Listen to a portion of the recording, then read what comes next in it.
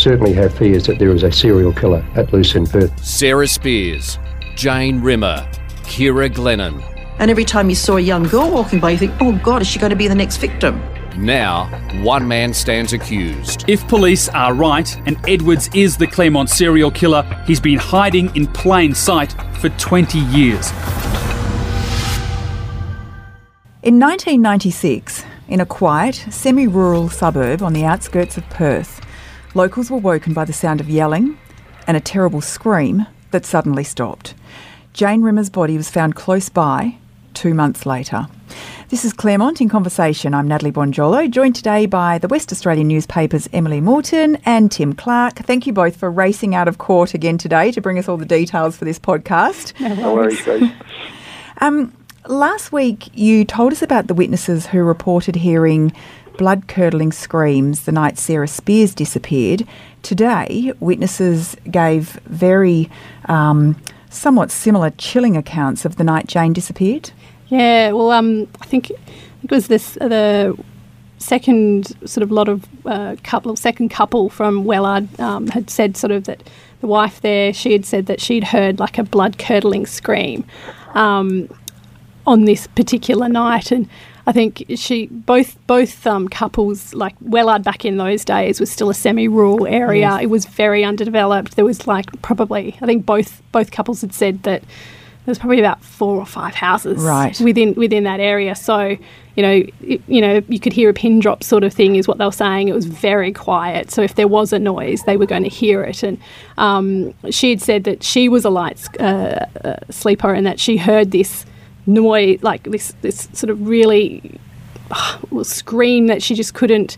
She just, I think at the end of her evidence, she said it was something that she'd never ever heard before in her life and never wanted to hear again. That's how she sort of described it. Mm-hmm. And the husband as well, he'd sort of said that he was a heavy sleeper and he'd heard that as well. So he was woken up by that, and he sort of described it as being about 3 to 5 seconds, and then dead silence and nothing after that.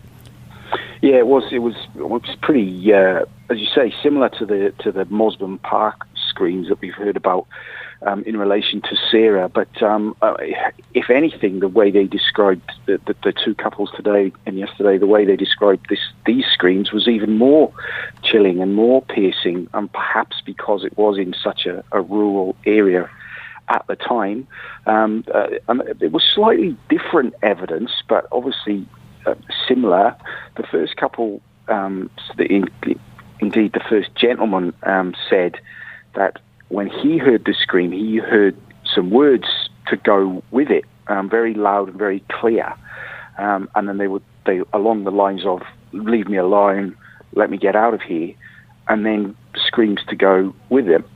And then the second piece of sort of evidence was that they were just screams.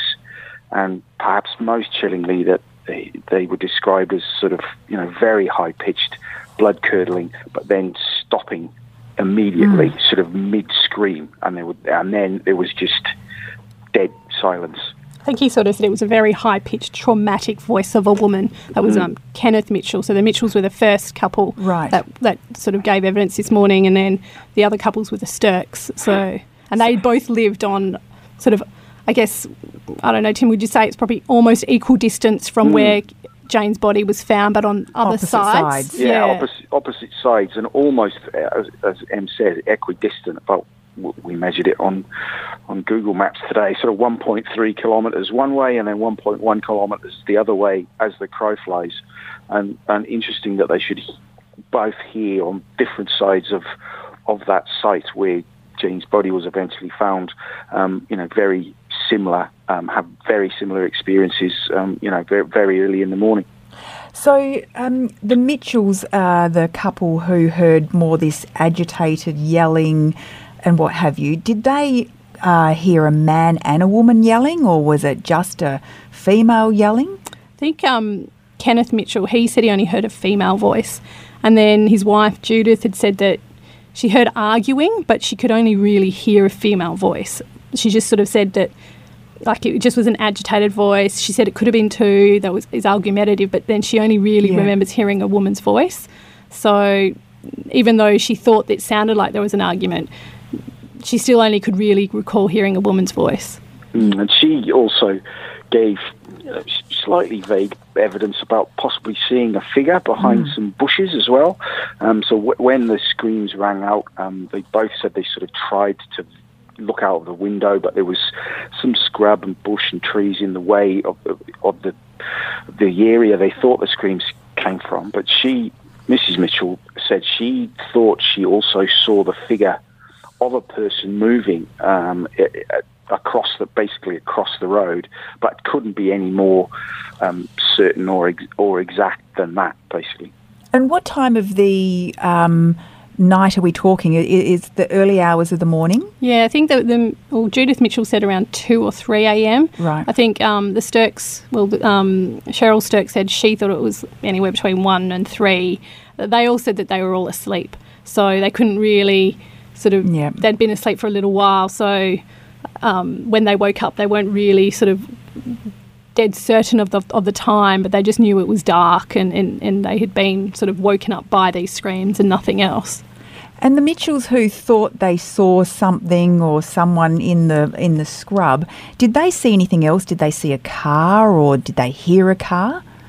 Mr. Mitchell, he said that he saw or he heard the car. He didn't, and then Mrs. Mitchell said she saw, I think, the lights or the reflection of the lights as it went down Miller Road, I think they were saying. Mm-hmm. And I think because Mrs. Mitchell was saying earlier that when she said she saw a figure or a shadow of a person, and I think she even said that the type of car that she didn't recall the exact model or anything. All she said is she saw the top of the car and she thought it was like a sedan-looking car.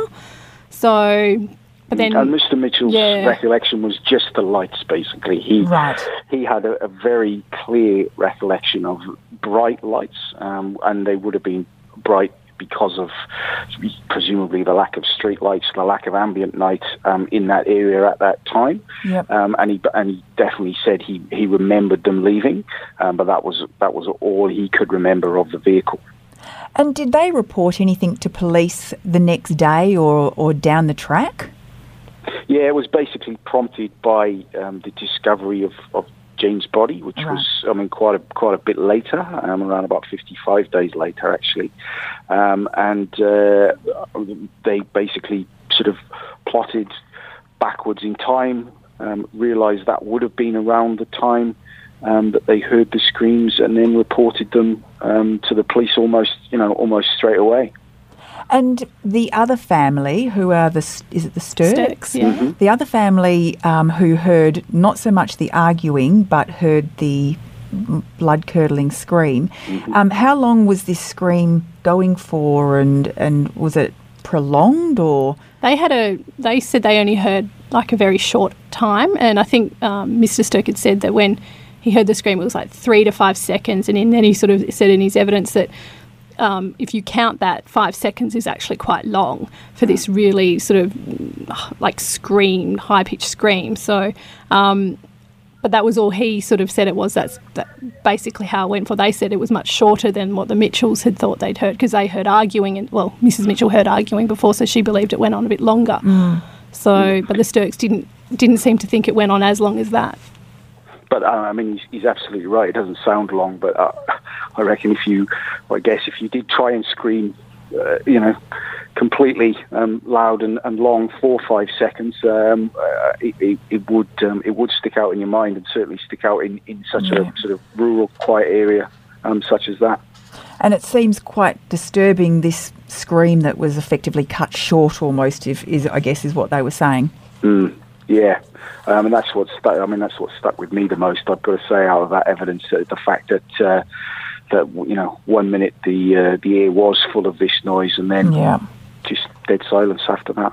One of the other things I think Mrs. Stirk said in her evidence today as well was sort of about 2 to 3 weeks later, after they heard that scream, she noticed a smell, or they all noticed a smell driving past the riding school. So the riding school was sort of down the road from them.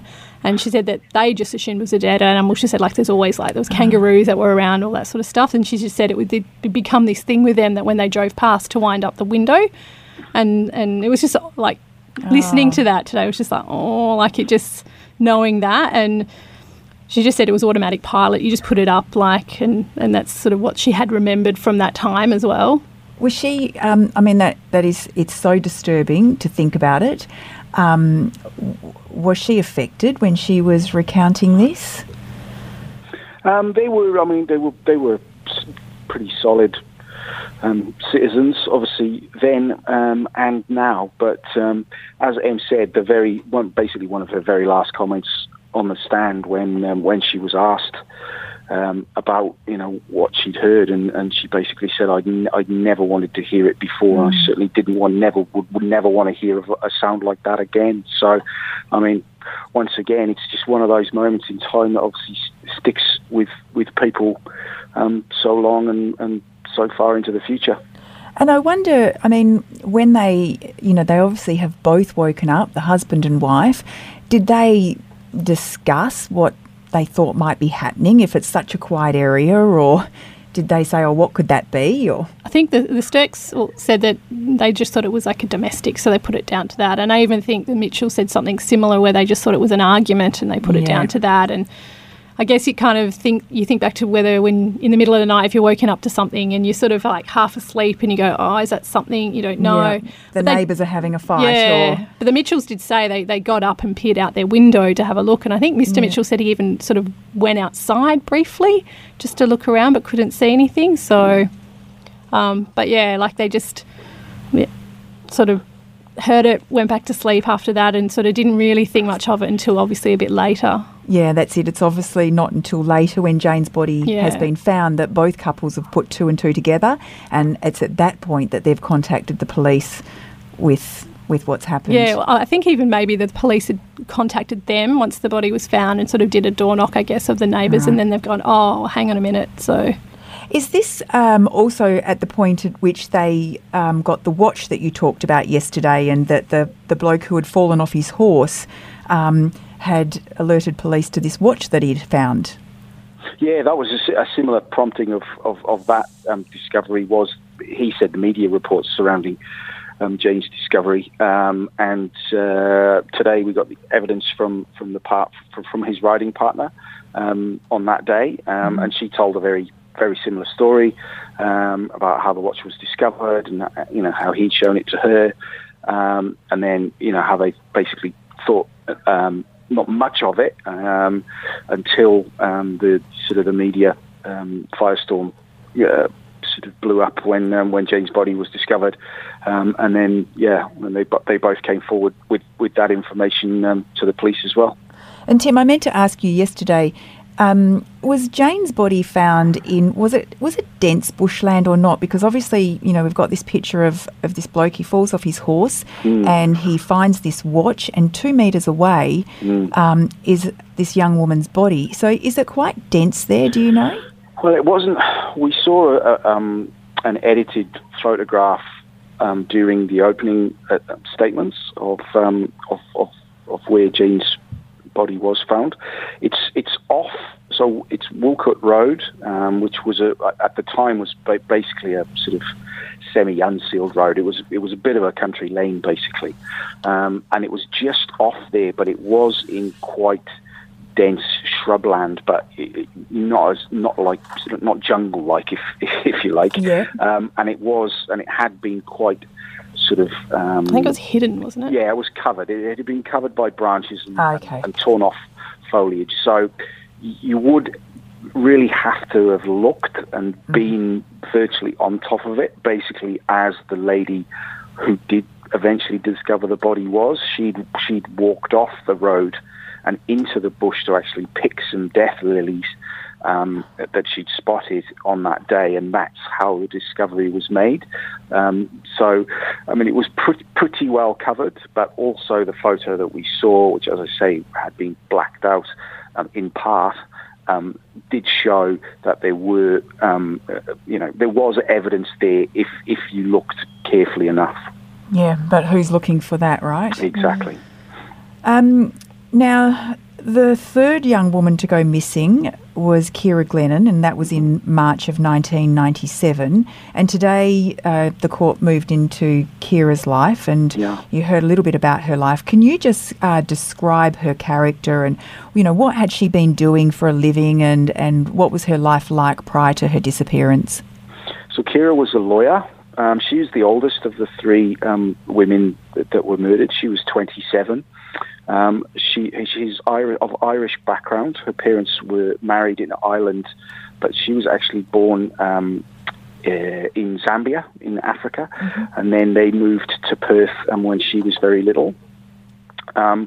She was much like Jane and Sarah, very well liked, very social, very attractive, intelligent, outgoing, but obviously a little bit further down her path in life. She studied law, got articles at a local law firm, found a good job, but then decided to, as lots of young men and women from Australia do, go travelling. She went overseas to the UK, to various other continents, to basically, have a break and also sort of reassess her professional career. But had come back to Perth for two reasons. One, that she'd done her travelling, sort of sated her wanderlust, but also her sister Denise was getting married, and she was going to be her maid of honour, and was obviously going to attend the wedding, but also was organising a hen's party. And she'd only been back in Perth maybe a couple of weeks, maybe even less than that. I think they said she arrived back on March 1st. So yeah, and she disappeared on the 14th. And she disappeared on the 14th. Yeah, and got back into work quite quickly. And it was basically a works function, drinks with work colleagues, as an early celebration of St. Patrick's Day. That's why she was out that evening. She'd gone for drinks at one place, and then, as we've heard so many times over the last couple of weeks, the decision was made to go into Claremont and go to the Continental with her friends, which is what she did. And I guess I think probably lots of people have wondered, because she had been living overseas, she'd only been back in Perth for 2 weeks. Did she know what had been happening in the Claremont area? Did she know that 2 girls had gone missing? Or because she hadn't lived here, maybe she kind of didn't have that same picture that other people had? Yeah, I think, I know one of her friends or work colleagues gave evidence today, Abigail Davies. She sort of said that at this work drinks, they worked at this law firm, Blake Dawson Waldron, and they'd been there for pretty much most of the evening, and then there was some discussion about going out afterwards, and I think Abigail suggested going to Claremont, and Kira had sort of ummed and ahed about whether or not she wanted to go. Whether she knew that or not, or whether it was for other reasons, because she'd had a disagreement or something, or a run-in with a colleague that morning, and she'd sort of emailed her before and said it was like to Abigail that it was a bit awkward. And then there was also her sister Denise's hen's night was meant to be the next night, so that was meant to take place on the 15th. So, I mean, for many other reasons, like it could have been, but the fact was she was a bit hesitant about going, but then in the end, obviously, she went. And did she stay very long? Or? Yeah, well, that's what I was about to say, Matt. She then only stayed for about 20, 25 minutes. Yeah. Not even long enough to have a drink, as far as we can ascertain.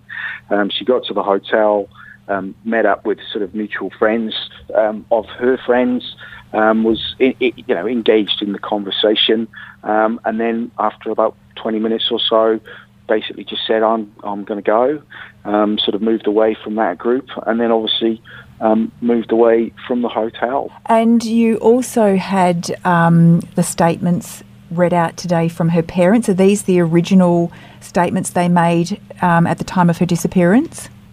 They were, or certainly based around the facts and what happened at that time.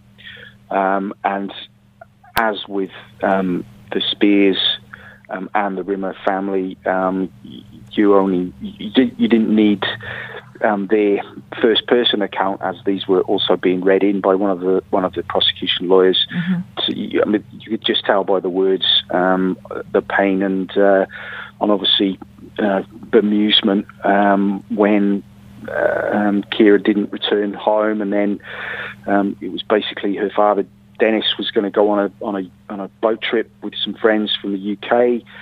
He'd left that Saturday morning. He'd noticed that Kira wasn't home, but didn't think much of it. And then her mother Una's statement said much the same thing. Una even in that statement even chastised herself by saying, I noticed Ciara wasn't home, but then I told myself she's a 27-year-old woman who's travelled the world. She shouldn't be expected to check in with me or tell me what she's doing at all times. But then as the day went on, and particularly with her sister's hen's night coming up, and her being such a big part of it, Una basically said in her statement that she began to realise that this wasn't something normal. This wasn't just that she, slept with friends or, gone somewhere without telling her mum and dad. And so she rang Dennis, and Dennis abandoned his boat trip, came back to the house, and basically, that's when their nightmare started that morning. Yeah. I think Una said that she'd sort of contacted, about 10 a.m. in the morning, contacted Ciara's friends and sort of didn't have any success. And then one finally called back and told her, oh no, she went to Claremont, to the Continental Hotel with a couple of other colleagues. And so she was a bit concerned, and then she was like, okay. And then she sort of then called Dennis again and told him. And in his statement, he said, because of their heightened concern already, that's when he's like, call police. So, and then that's when sort of Una then called police and sort of said, she's not come home. And obviously it went from there. And linking that to the fact that she had gone out in the Claremont area. Yeah. Because, rightly so, a 27-year-old woman who's just come back from travelling the world, mum and dad don't normally check in on you. Yeah.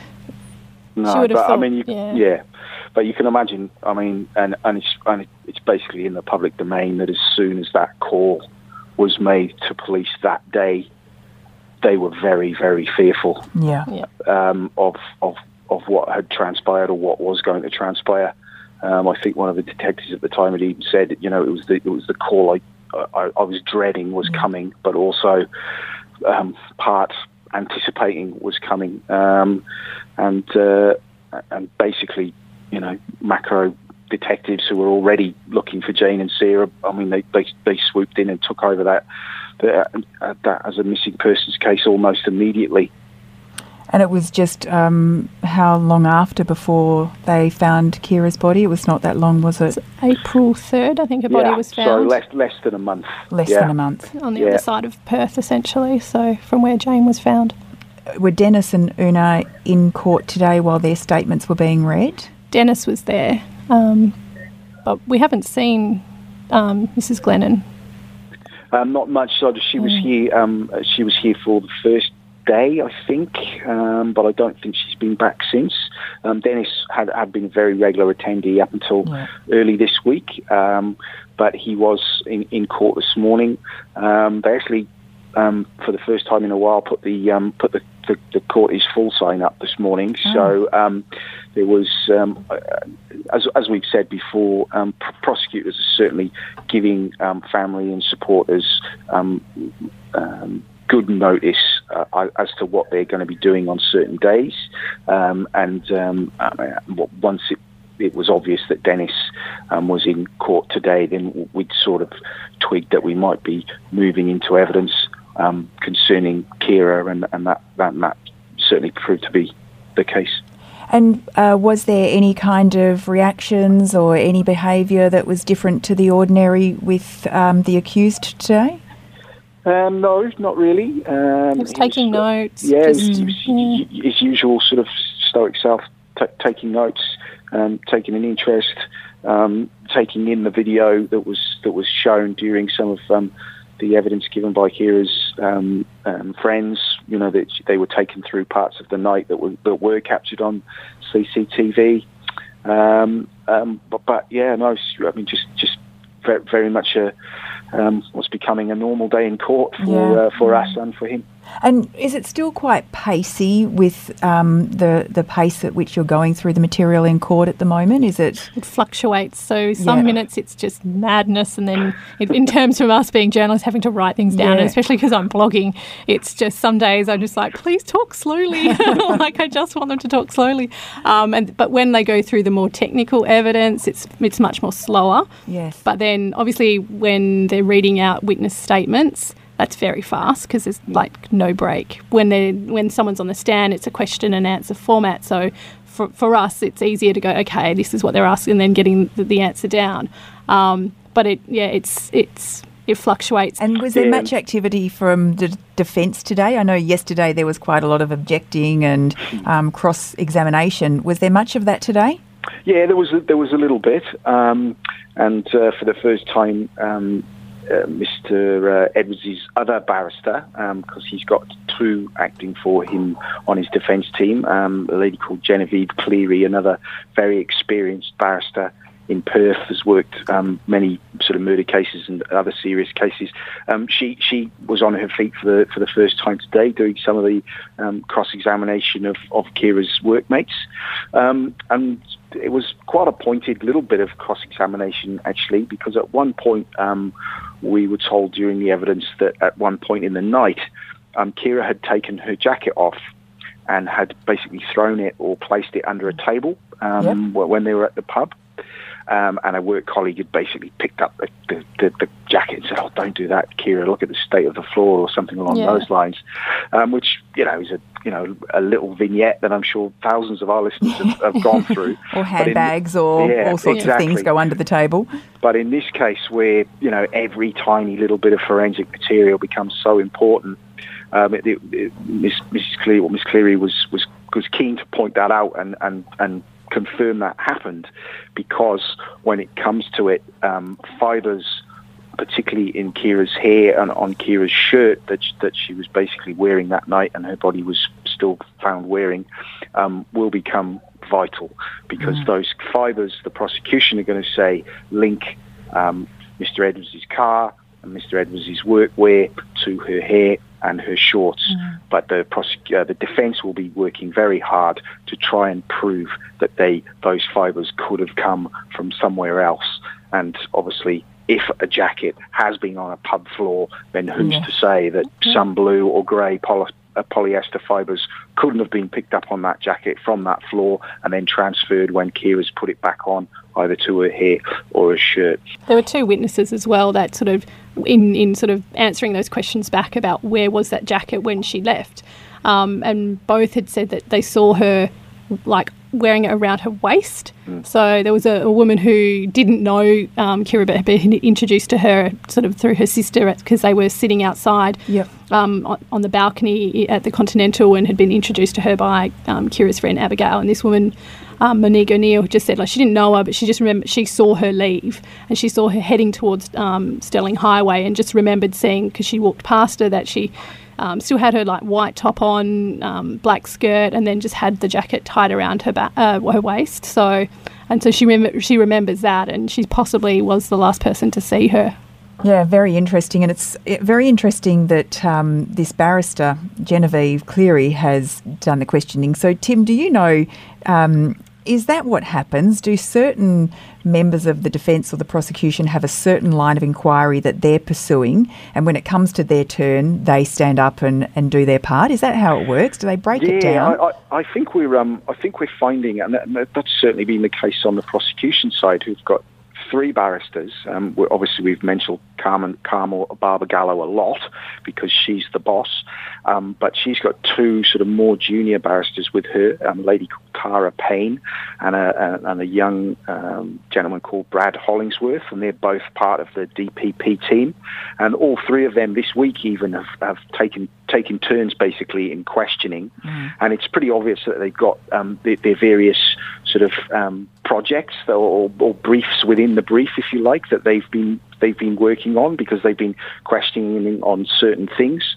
And so it would appear that Miss Cleary has basically taken on the Ciara Glennon sort of personal witnesses and worked on those, and you can see why. I mean, with a case this vast, it would be almost impossible for one person to have to do all the questioning and all the planning about the questioning that's going to be asked. So that's what we've seen, and that's what we anticipate we'll continue to see. And I think we have one more question for you from a listener, Karen Casella. And I'm not sure if you will have the answer to this, but was there any discussion in court about the Karrakatta rape being linked to a personal emotional turmoil that we've heard about of Mr. Edwards. It's supposed to be around the time the lover moved into their house, isn't it? Yeah, that's exactly right. So it hasn't actually been mentioned during the trial as such, for a couple of reasons, mainly because the Karrakatta offence doesn't need to be proved anymore. So that's probably, that becomes a little less important. But when it does come to motive, it might well get revived. And Em's absolutely right. So in previous hearings, we'd been told that the possible emotional spike that they would point to there was the so-called third wheel that we did the bonus episode on last week, when it was around about the time that he moved in to the marital home. It was around about the same time in February '95 when the rape occurred. Any ideas what's coming up tomorrow? Well, it's a shortened day in court tomorrow. We start a bit later and finish earlier, so we're only going to squeeze a few witnesses in, but we anticipate that they will continue on about Kira and sort of her last night. We would think that we might get to, maybe not tomorrow, but certainly next week, the sightings of Kira after she left the pub, and they're going to be vitally important. And as we've mentioned a couple of times, the last of those 12 sightings were the so-called group of 3 Burger Boys. Yeah, I'm very curious to hear what they have to say. Who saw or say they saw Kira leaning into this car, which is of great interest. So I wouldn't be surprised if we got on to some of those. And very late today, in fact, the last thing today, Mr. Jovic stood up and basically sort of had a little conflab with the judge and basically confirmed what we'd all thought, that the civilian witnesses that we've been hearing about so far have rattled along at a really good pace, and so they're probably a little bit ahead of schedule that they thought. So we might actually finish those possibly mid next week, but certainly by the end of next week. And then that'll be that for Christmas. Yeah. And whenever we do finish those, that will be that for Christmas. So if we do get through those by Wednesday or Thursday, we won't sit again then until after Christmas, because that will basically cut off the civilian witnesses, and then it looks like we're going to go on to some forensic type witnesses, which they want to start as a fresh block of evidence, basically, and don't want to start that, piecemeal, do a couple of days just before Christmas. And we've been warned that everything will slow down a little bit with this scientific forensic evidence. Yeah, well, that's what the great Tom Percy said yesterday. It's going to be mind-numbingly boring.